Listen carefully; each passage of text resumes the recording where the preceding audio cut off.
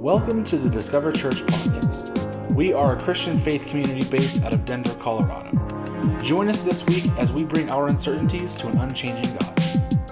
If you have any questions about the sermon, please feel free to send them in. You can email them to us at hello@discoverdenver.church. We're going over the book of Revelation. Revelation, if it sparks zero questions in your mind, I don't know, like you're just not here. Okay, what we're reading about is very, very bizarre. So I'm going to pray. Forgive me if Rick, make sure if I'm talking too loud, you lower my voice. I flooded this ear when I was swimming this morning, so I'm hearing out of this ear, and part of it sounds muffled. So we're just going to go for it, and I trust that Rick's going to turn me down if I'm up too loud. If I start screaming, going old school preacher style, you just turn me down. It's just because I can't hear. I'm not mad. Okay? Let's pray. Thank you, Lord, for this time. Would you bless the reading of your word when we get to that portion of Scripture, and bless your people as we wrestle, as we think, and may the words that you said to the nation of Israel long ago, come, let us reason together, may they strike our hearts. May we see Jesus in a more beautiful and glorious and life-changing way than ever before. Bless all the efforts of everyone that's here as we move forward in your kingdom. May we take one more step tonight. In Jesus' name, amen.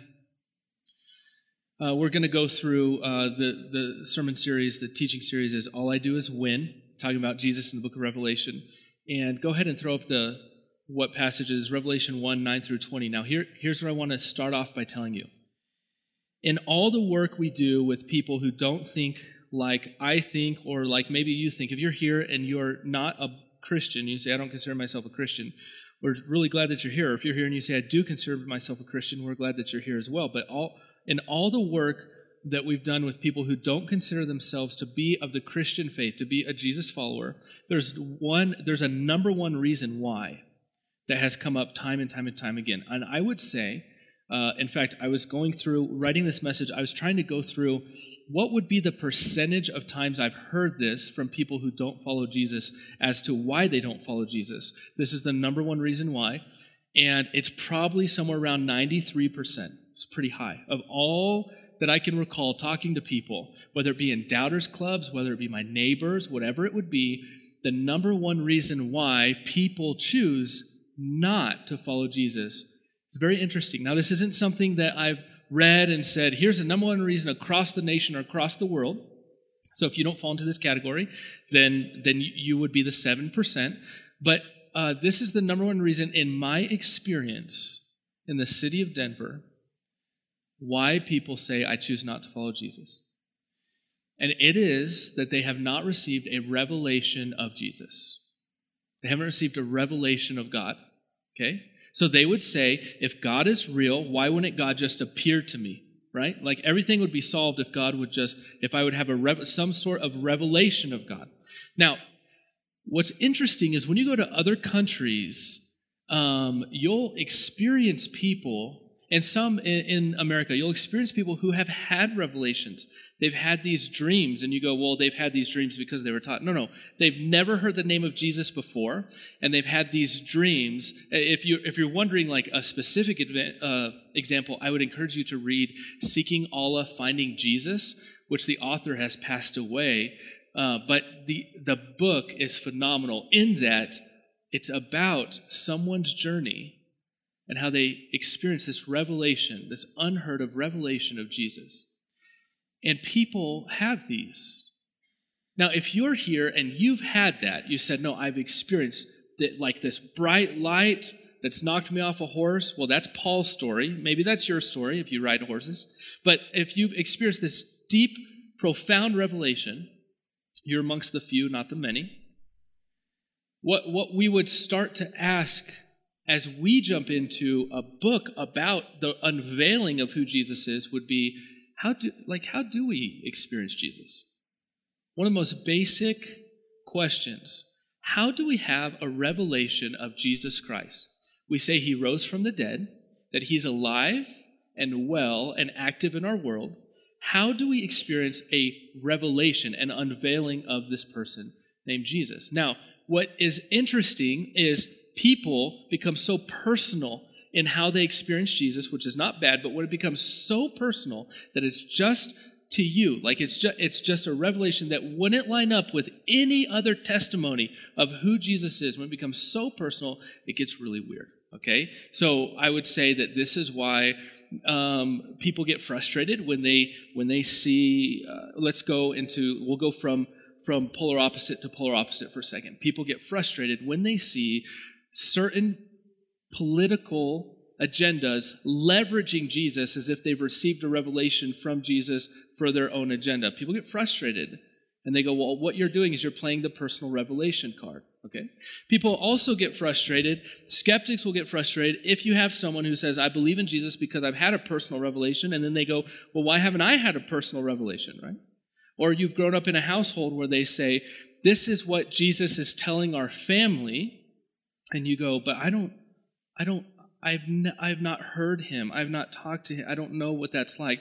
Or you go to this side, where you have people who hear from Jesus all the time, and you're wondering, what is this? Like, what is the revelation of Jesus? Does it even still happen? There's an author and a pastor, his name's Andy Stanley. He wrote this ebook that's a really interesting read. It's a free ebook. And he talks about the God of the No Testament, that when we start experiencing revelations that don't line up with God, with who God is, this is why we say the Jesus-looking God, because your God will look like someone, and oftentimes yourself, but your God will look like someone, and if it's not the Jesus-looking God, we start to grab a hold of our revelation. This is my Jesus. And if you don't experience Jesus like I experience, if your Jesus is different than my Jesus, and you're wrong and I'm right, and there's no other standard to measure it against. And so Andy Stanley said, there's the God of the No Testament. Let's go through a few of these. You ready? This will be fun. The boyfriend God, okay? This is the romantic, everything's going to be fine. Jesus loves me, no one else loves me. It's okay because Jesus loves me, God, okay? This is the boyfriend God, which I went to a Bible college. I can testify it's a boyfriend and girlfriend God, okay? So I could say that this is used both ways. Let's keep going. The bodyguard God. God would not let bad things happen to me if I'm a good person. And you go, well, where did you find that? In me. That's my revelation. That's just the way things should work. So this is the bodyguard God. And the revelation here is everything's going well in your life until it's not going well and it compromises everything, and then maybe God doesn't exist. That's the bodyguard God. Let's go to the next one. The anti-science God. This would be the God that maybe some of you are taught that says, hey, if the creation of the world doesn't line up 100% with the science textbook called the Bible, which is not a science textbook, by the way, but like if it doesn't line up 100% with the literal of this and this and this, well, then the whole world and all science is wrong, and you just need to soldier on, put your head down, and keep going. That's the anti-science God, right? And you go, where's that revelation? I don't know. That's maybe your revelation. Let's keep going. Someone told me so, God. This is the God that says, someone told me about this God, so why do you believe this? Well, because someone told me. Because it boils down to this question of why do you believe in the Jesus you believe in? What we're going to get into in the book of Revelation is this incredible revelation of Jesus that will rock all of our worlds. But when it boils down, you go, well, because mom and dad told me. Well, that's really good that mom and dad told you, but at a certain point, you must embrace the truth of who Jesus is personally, or you reject. But it can't be because so-and-so told you. That's the someone told me so God. Let's go to the next one. The gap God. This is where there's a gap, like you can't explain anything, and there's something maybe catastrophic happening in your life, and you go, I don't know, God works in mysterious ways, and he does. But to chalk all bad things that you can't explain up to God and to say, that's my revelation of God. He just works in mysterious ways. He just lets and wants these things to happen. You're not being thoughtful. That sort of revelation won't last once you become an adult. Like if you haven't noticed, after living about 24 hours in the real world, that doesn't last long. It's very hard. And the last one, it's called the guilt God. okay? This is where God is guilting me into working harder and better and being a better person. God is throwing guilt and shame, and I do these things because I'm afraid I'm going to go to hell. This is the guilt, God, okay? These are some pretty standard categories of how we would say we experience revelation of Jesus. You follow me? That you go, I heard or I experienced, and then you may fall into one of these categories. What's interesting is what we're about to jump into blows this whole idea apart. The whole idea that we can create our own categories, cultural or personal, and that we can operate in those categories, and whatever someone else says, we can push it away, blows the whole thing apart. In fact, it's like this. It's like, have you ever seen the show Undercover Boss? Okay, it's literally about a boss going undercover. So it's a CEO who goes undercover into their organization. So it can be the Shell, the gas station. I forget the one that I just watched, but I really like this show. I don't know, it's weird. It's old and it's all on Netflix, okay? So it's the CEO that dresses differently, gets a haircut, whatever, and goes undercover and works with the employees at kind of like a basic paying job. Oh, Great Wolf Lodge. That's the one I watched recently, where the owner of Great Wolf Lodge, CEO, she goes undercover and she's horrible at every job, okay? Like she can't teach the kids, she can't work the front desk, it's all really hard, and they think they're getting to know her.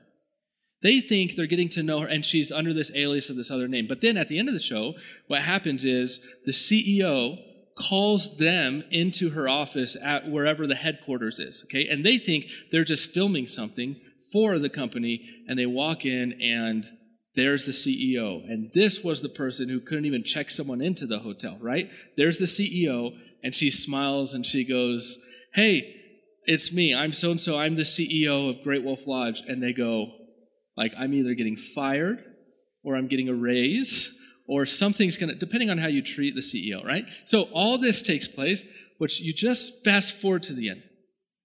This is kind of the idea that we get when we jump into what we're in Revelation.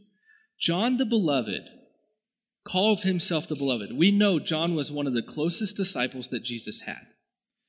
John experiences Jesus in a way that it's like CEO of the world now. Come into my office, and the one who knew John or knew Jesus probably best of all the disciples is blown away. His response, he's never responded like this before to Jesus. It's as if Jesus, when he was walking with us, was working with the disciples, was their co-laborer, and Jesus, and then John gets this revelation of he is CEO. And I'm not quite sure what's going to take place. So let's jump into Revelation, okay? Chapter 1, verse 9.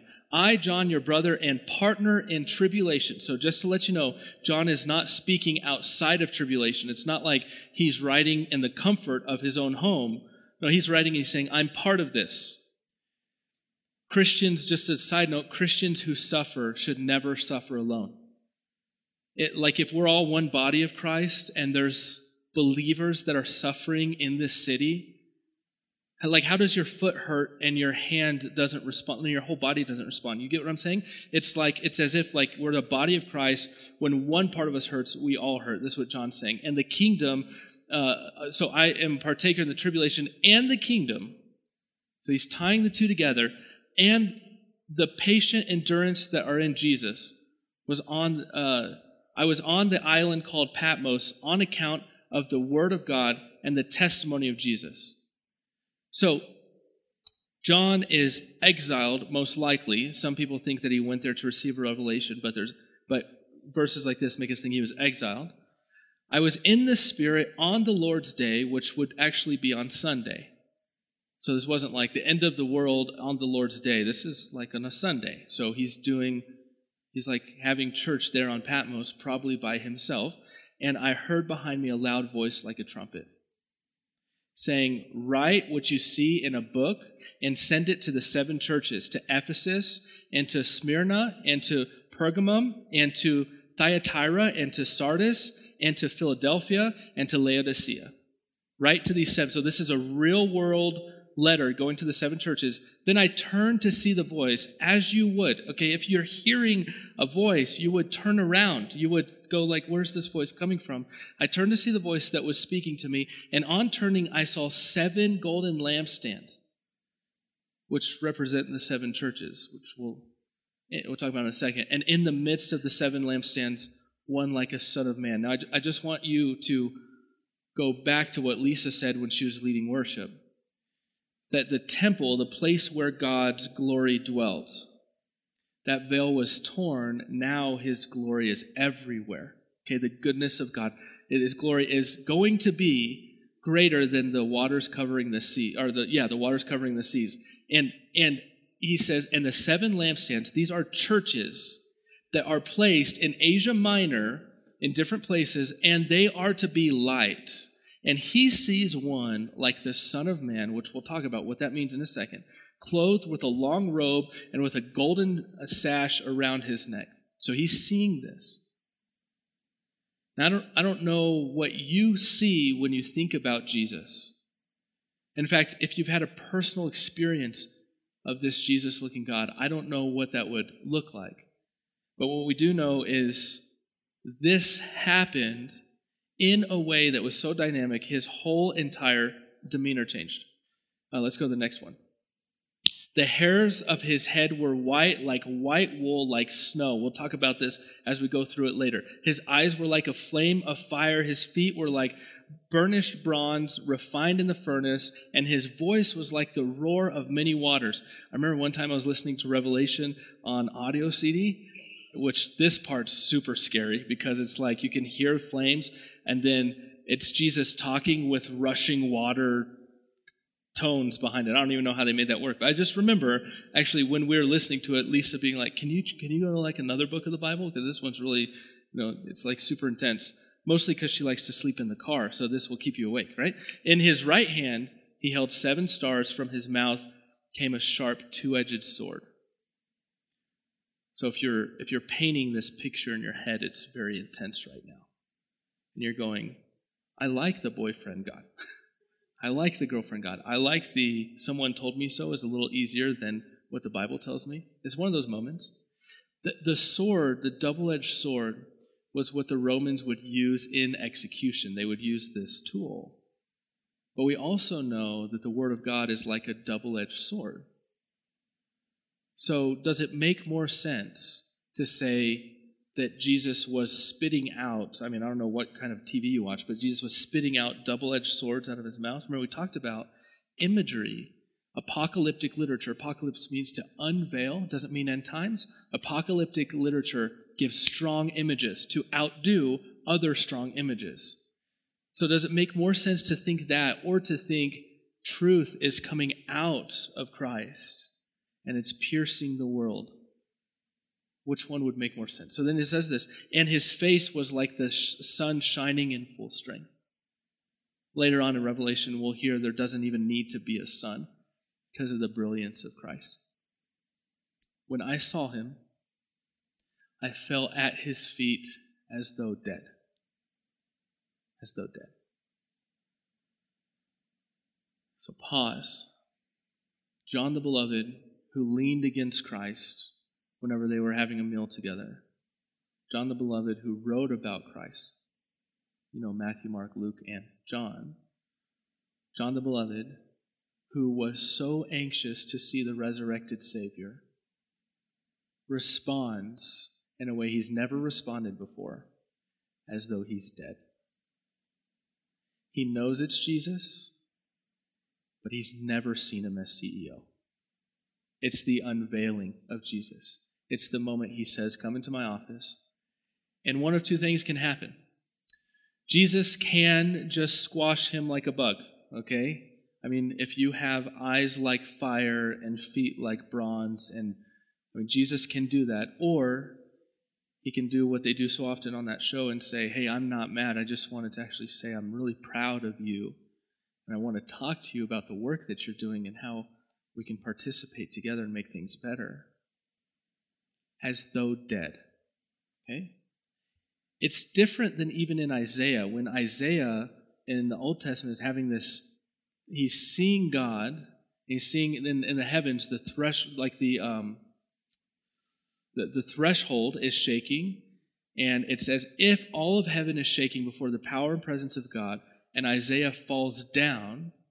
But it's not this kind of falls down. Isaiah falls down and says, "Woe is me. Like, I am incapable of being here. I'm not even worthy to be here." John's saying, I should be dead in this man's presence.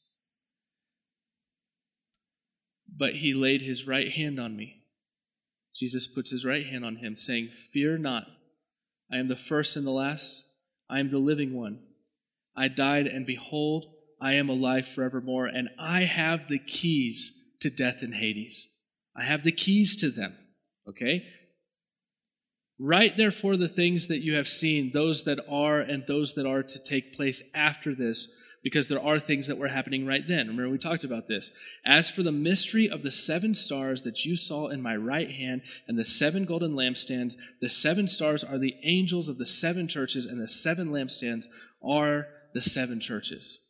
The revelation that we experience here is bizarre, I would say, without some sort of explanation. So here's what I want us to kind of revolve around, okay?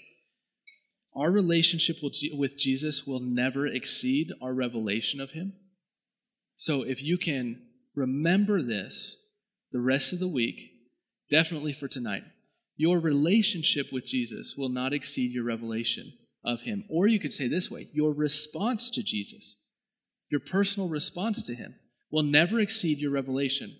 Why would we play around at first with these different types of revelation people claim to have? Because the more shallow the revelation of Jesus you have, the more shallow relationship with him you will have. And the more shallow your response will be when he asks you to do something, you see. As a church, we would want to get to the point that we say, I see Christ as CEO of the universe. I go deeper. I'm not surface level all the time. My relationship with Jesus goes deeper because my revelation of him gets deeper. So here's the question. How do we have a revelation of Jesus? Now, if you go to bed and you have, if the Holy Spirit brings you and catches you up in the heavens and you have an unveiling and you write it down because the Lord tells you to write it down, you bring it to church, that's awesome. We're not going to count on that though, okay? But that would be absolutely amazing and bring it and let's talk about it. But how do the rest of us have revelations of Jesus? Well, I'm just going to look at what was happening with John, and they're very practical things that we can do, okay? First is this. You suffer for him. You suffer for him, okay? This right here, he was on the island called Patmos on account of the word of God and the testimony of Jesus. He's been exiled, okay? He's in persecution. What we know about a lot of people that experience profound intimacy with Jesus is they experience it in their suffering. We know this to be true across church history. We know church martyrs of the faith, have written down some of the most profound things, said things about, I see this as they're being burned. Okay? They're in their suffering, they are experiencing the glory of God in ways they've never experienced before. In fact, even Jesus points to this. He points to the fact that he's being persecuted. He's going to die. And then he says things like, pick up your cross and follow me. Paul even says he rejoices in his sufferings because Christ partakes in those sufferings with him. If you've never, ever suffered for the name of Christ, ever, it would be hard for you to understand what a revelation of Jesus is like. In the deepest moments of pain, when you cry out to God and all other options are gone, it's as if, what we talked about last week, the veil between heaven and earth gets thinner and thinner and thinner. The man, there's a book called The Heavenly Man about this man who started the underground churches in China. The Heavenly Man, I'm telling you, will ruin you if you read this book. And when I read it, I remember thinking, I don't know suffering. I don't know this kind of suffering. sort of suffering this man went through. And someone asked him, they said, why do you experience more miracles and revelations in your country than we do here in America? Because towards the end of his life, as he's escaped prison and experienced miracles and those sort of things, he kind of traveled and started speaking. Well, as he speaks, in America, we have questions, right? And they just asked this, how do you experience those sort of things? And this is what he said. He said, it's easy. You guys have health insurance, was his response. It was really interesting because I'm not saying don't have health insurance. I'm actually saying have health insurance. But what he's getting at, what he follows up with, is you guys don't rely on God in your suffering. You have plan A, plan B, plan C, and God's like plan Z. Like if all else fails, maybe God will come through, right? We don't know what it's like to lean in on Jesus when we suffer. When Jesus would ask you, hey, when it comes to your finances, there's a few things I want you to do. I'm going to give you more money, but it's not going to be so that you can live more lavishly. It's so that you can live more generously, right? He lavishes on us so we can live generously. When he says things like that, if your revelation of Jesus is not good and you haven't experienced him in suffering, your response to him will probably be no. No. And I want you to know, suffering will look like a whole lot of different things. So I don't want to belittle. I don't want to compare to the underground church in China to what we experience when we suffer.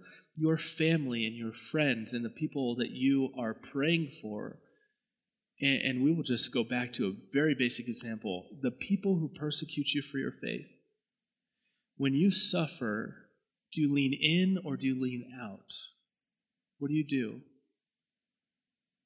Do you lean towards Jesus, or do you try to just push away enough to maintain a friendship and maintain a relationship with God? I'm telling you right now, every example in the New Testament of someone suffering, experiencing Jesus, has taken them to new levels. Their ability to tell Jesus yes is way higher than those of us who don't know how to say yes to him. When Lisa and I first moved here to Church Plant, we tell you different stories, kind of like Pie with the Pastor. We tell different stories. So I don't quite remember all the stories we've told, but when we first moved here, we had like $325, I think was exactly what we had in coming in a month. We were talking about this the other night. And you have two girls. Well, I have three girls, my wife and then two girls. And just to let you know, to live in Denver on $325 a month is like impossible, okay? You can't do it. So I remember pacing back and forth like this at a house. We stayed at a house in Evergreen while we found a house here, but I was also trying to save up our $325 so that we can maybe move into a house here. I remember pacing back and forth in the hallway. Everybody's in bed, and I'm pacing back and forth, and I'm praying, and I'm going, God, I just can't. Like, that was my prayer. I don't know. I can't. This is not going to work. I don't know what you want us to do. Lead people to Jesus? Great. We can't. We're going to die. Like, we're going to die. We're not going to have any money for food. Pacing back and forth. Talked to a pastor friend who said, without me telling him about my pacing, he just said, I miss the days I would pace back and forth in the hallway because I knew Jesus was with me. I would experience him deeper. Well, then, in this time, I tell you this only to affirm this principle. In this time, we're talking with another church planner, and they're talking about how they're also having to do, like, find odd jobs and stuff. We're sitting at this table with different church planners in Denver, and we don't know what we're doing. We just want to see people love Jesus. We just want people to know the love of God. And I feel like God told me, I want you to give your savings to the church planner next to you, okay? Well, the amount that we had coming in had increased, but not, I'm still like driving Lyft a lot. Like, this is my full-time job. And I'm going, no way. Like, I don't know, maybe that was the devil trying to kill my family. There is no way, okay? There's no way this is going to happen. So I lean over to Lisa, and I remember saying it in a way that I wanted her to tell me no. I'm like wanting her to be like, that's crazy. So I'm going, hey, I feel like, the Lord wants us to give this person money. You're doing the whole face thing, like, and it's so stupid. And she goes, how much? And I'm like, I don't want to talk about it. You know, like I know. And I said, which wasn't a lot, by the way. I said, our savings. And she said, she did pause, like our faith is strong, but she did pause. And she said, well, if God's telling you to. And I'm going, I don't know how to write that check. And then she asked me like a few days later, have you written a check for them? Do we need to send it in? I said, yeah. And I'm telling you, the depth of exposure I had to the person of Jesus far outweighed any exposure I had to him when I was in comfort. John is on an island and he suffers and he experiences Jesus. Okay? So my question to you would be, are you willing to suffer? You don't have to force suffering on you. Are you willing? If you will say yes to that, the revelation of Christ in your life will become so profound and so real that your relationship with him will go to new levels. Okay? Because your relationship with Jesus will never exceed your revelation of him. Right? The next one, we suffer with him. Be in his presence. Be in his presence. We get in his presence. I was in the Spirit on the Lord's day, and I heard. Times like this, we don't do this because there's nothing else to do on Sunday nights. Right?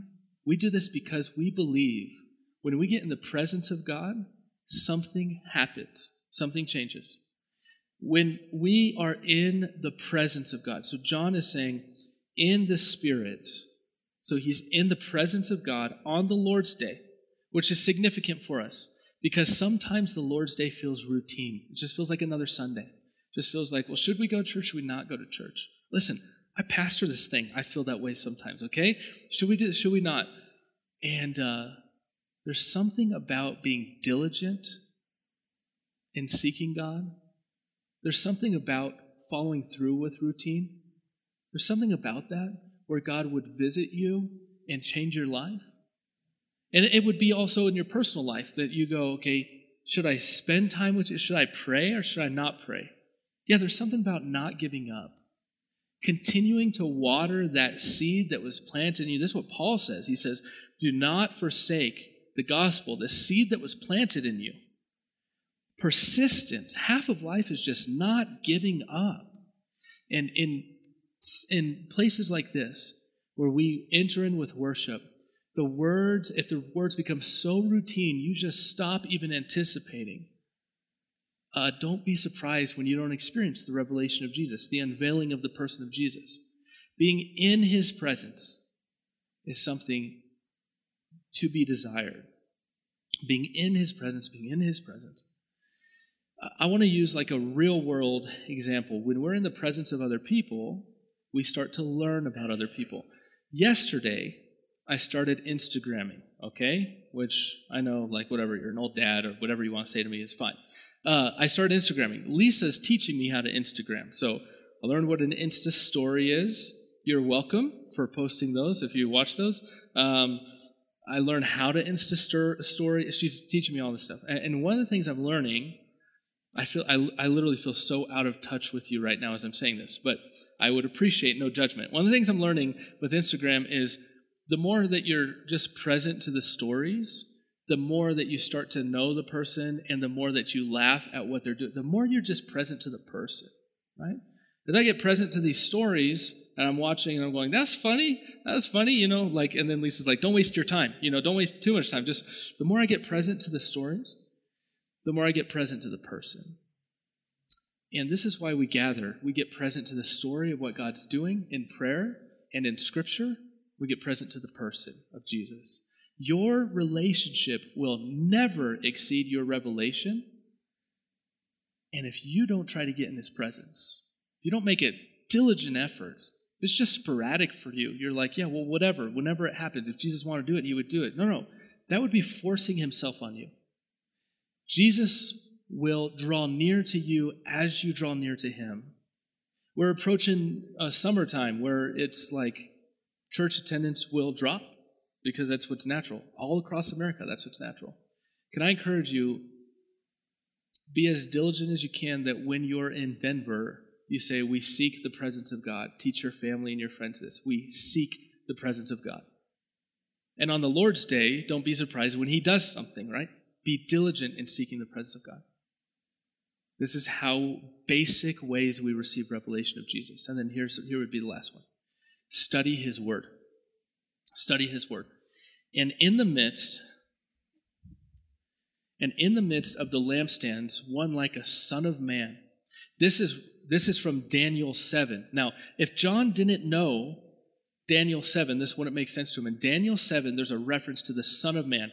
In ancient Hebrew culture, the Son of Man was kind of like a superhero, like the kids growing up would have known the reference to Daniel 7. What you'll find is Revelation and Daniel, they dance together. All throughout Scripture, they do this funky dance together, right? Where Daniel's like, and there, and Revelation's like, not there, but here, and there, and they do this fun dance. And Daniel 7's going, and the Son of Man pointing to the Messiah, the superhero for the kids, the one that is to come. That John would say, yeah, Jesus is the Messiah. He believes that. It goes on and says, the hairs of his head were white, like white wool, like snow. Well, also in Daniel, there's a figure with white hair with this exact description. But it's not the Messiah, it's not the Son of Man, it's the Ancient of Days. And in Daniel, they're separated. The Ancient of Days is the CEO of the world and all of time and universe. That's the Ancient of Days. The Messiah is to deliver the message of the Ancient of Days. In Revelation, they're one. Jesus is the CEO. He is the one. He is God. This is why we say a Jesus-looking God. Jesus is God. And for John, it's not that John didn't know this, but I think it would be fair to say John's theology was developing. He knew this probably in head knowledge because of the way that he writes about Jesus in the Gospel of John when he says in the beginning was the Word was with God, and the Word was God, and the Word became flesh and dwelt among us. He knew this. This was doctrine to him. Had he ever experienced it? No. So before God, he falls down as dead. Falls down as dead. God's response to him is to lay his right hand on him and to bring comfort and to say, I hold the keys to death and Hades. I'm in charge, John. I'm in charge. I didn't die and stay dead. I'm in charge. The Word, studying the Word, gave him all these connections of what God's doing in the world. I know for some people they say, I don't like reading. I don't know what else to say other than there's audiobooks and there's reading, and between the two, study the Word. But there has to be a way that you actually are getting the Word of God in your heart. We know, statistically, we've talked about this, the fastest or the most consistent way for someone to grow is through Scripture memorization. They're getting the Word. They're actually studying about God, and it's coming in their heart. So that when you have revelations of God, when you're meditating on God and there's revelations, it's not like this wild, uncontrolled, like out of a fire hose. It's not just spraying like that. It's like Scripture is the water banks, the river banks, and the experience, the revelation of God flows within those banks. Flows within those banks, brings life. In fact, this is how Psalm 1 talks about it, that the one who brings the word into their heart is like a tree planted on the stream. When we forsake any of these basic things, we're unwilling to suffer, we're unwilling to seek his presence, and we're unwilling to study his story. Don't be surprised if your relationship is unwilling to go any further. Don't be surprised if you find yourself unwilling to say no or to say yes to Jesus. Because your relationship will never exceed your revelation. And if you're not doing things in your life on a regular basis to say, this is what I know, to seek the Jesus-looking God, then your relationship will either stop or dwindle, but it doesn't move forward. It doesn't move forward.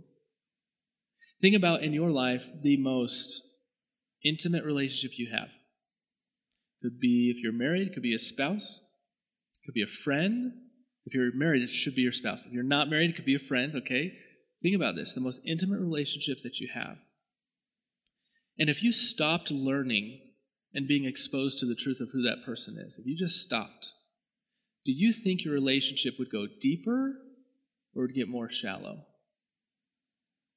It would start to surface, that you would lose depth, you would lose connection. If you just tried for a month to say, I'm going to stop pursuing you and you stop pursuing me, we're going to stop talking on the phone, regular things that would reveal who you are to me, let's stop for a little bit. I'm busy. Well, don't be surprised if the relationship's not where it was before. Not where it was. Lisa, will you guys come up? We're going to have a time of response. I have a friend. I'd consider him outside of Lisa to be my best friend. He's in L.A. And my friend in L.A., we joke because he will probably call me after church tonight. He'll probably call me tomorrow. I'll call him Tuesday. We literally call each other all the time. His name's Alan. And Lisa's asked me before, she said, how often do you and Alan talk? And I said, I don't know. We would talk every day if we could. Tried to get Alan to move to Denver, but, he hasn't experienced the revelation of God. His relationship's so shallow. I'm just kidding. He's a pastor in California. So all that to say, in talking, I actually don't think, I think that when we connect, when we even connect over the phone and we start to talk, or when we message each other, whatever it is, it just reignites this connection. It just reignites this, like, hey, we are best friends. Hey, let's talk. It reignites that. What I want to say in all of this is wherever you're at with God, if you go, I'm unwilling to suffer. I actually don't care about the Bible. And I don't think being in his presence is real. So if you start to say these things, if this is where you're at, the distance right now between you having a relationship with God or even a deep relationship with God and your revelation of who he is really like, I don't know, it's like a song away, taking a few minutes to get back with him. It's like in the movie The Notebook. Remember, we've talked about this before, but I'll go back to this tonight. In The Notebook, when Noah, if you haven't watched The Notebook, this ruins it, so you're just out of the times. You're like further behind than not having an Instagram. In The Notebook, though, when Noah is teaching his wife, because she's lost her memory, teaching his wife the story. Every day teaches her the story. Every day teaches her the story. And then for 5 minutes, he gets to dance with her, and she has this revelation with him. This revelation, hear me, this revelation of, oh yeah, the story's about us. And she's crying, and she's like, it's about us, and you're the one, and I love the story. And then she forgets again, right? And she starts to fade away, and her memory fades, and then Noah's like, no, come back. And then he's weeping over her forgetting, and then what does he do the next day? He comes and tells her the story again. Moments like this are when we go, I've forgotten, but God's been telling me this story. The revelation's been there. Yeah. Well, you're not far. God's not far. And right now, being able to take time to say, I want to see you. Like I say I have a relationship with you, but I want to go deeper with you. I want to know who you are. I've heard about you in your word. You are brilliant and to be feared, but you lay your hand upon the one who loves you. I want to know who you are. And his eyes like fire, he sees through everything. Man, there's nothing that can hide from him. His eyes are like fire. It purges all that's false and wrong. And he sees that in John. He sees straight through John and still says, hey, I have the key. Like, I'm not going to kill you. I got the keys to death, right? Like, not only am I not going to kill you, I'm not going to let anybody else kill you, John. I've got the power. Tonight is all about getting in the dance with the Father and saying, I want a revelation of you. I just want to see you tonight. I just want to see you. You hear me? That's all tonight's about. Your relationship with Jesus will never exceed your revelation of him. And tonight, you can just go deeper